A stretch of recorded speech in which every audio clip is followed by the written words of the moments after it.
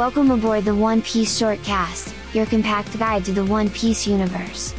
Join us as we navigate Monkey D. Luffy's exhilarating quests, offering you chapter recaps, character deep dives, and the freshest One Piece updates.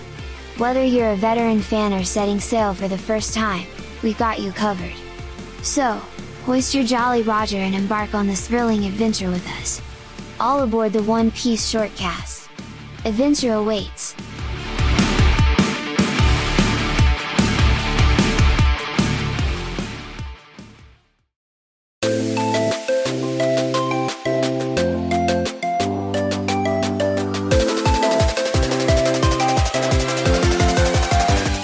In Chapter 30 of the Syrup Village arc, titled Great, we see Kuro growing impatient as the Black Cat Pirates have not arrived in the village.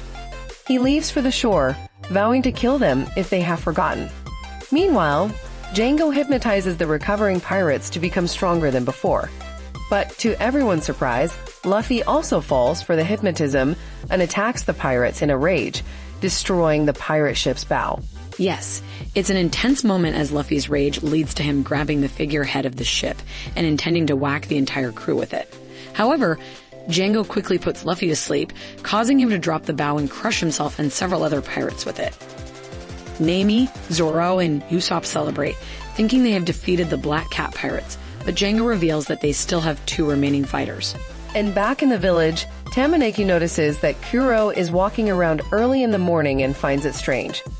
This raises questions about what Kuro is up to and adds a sense of mystery to the story. Absolutely.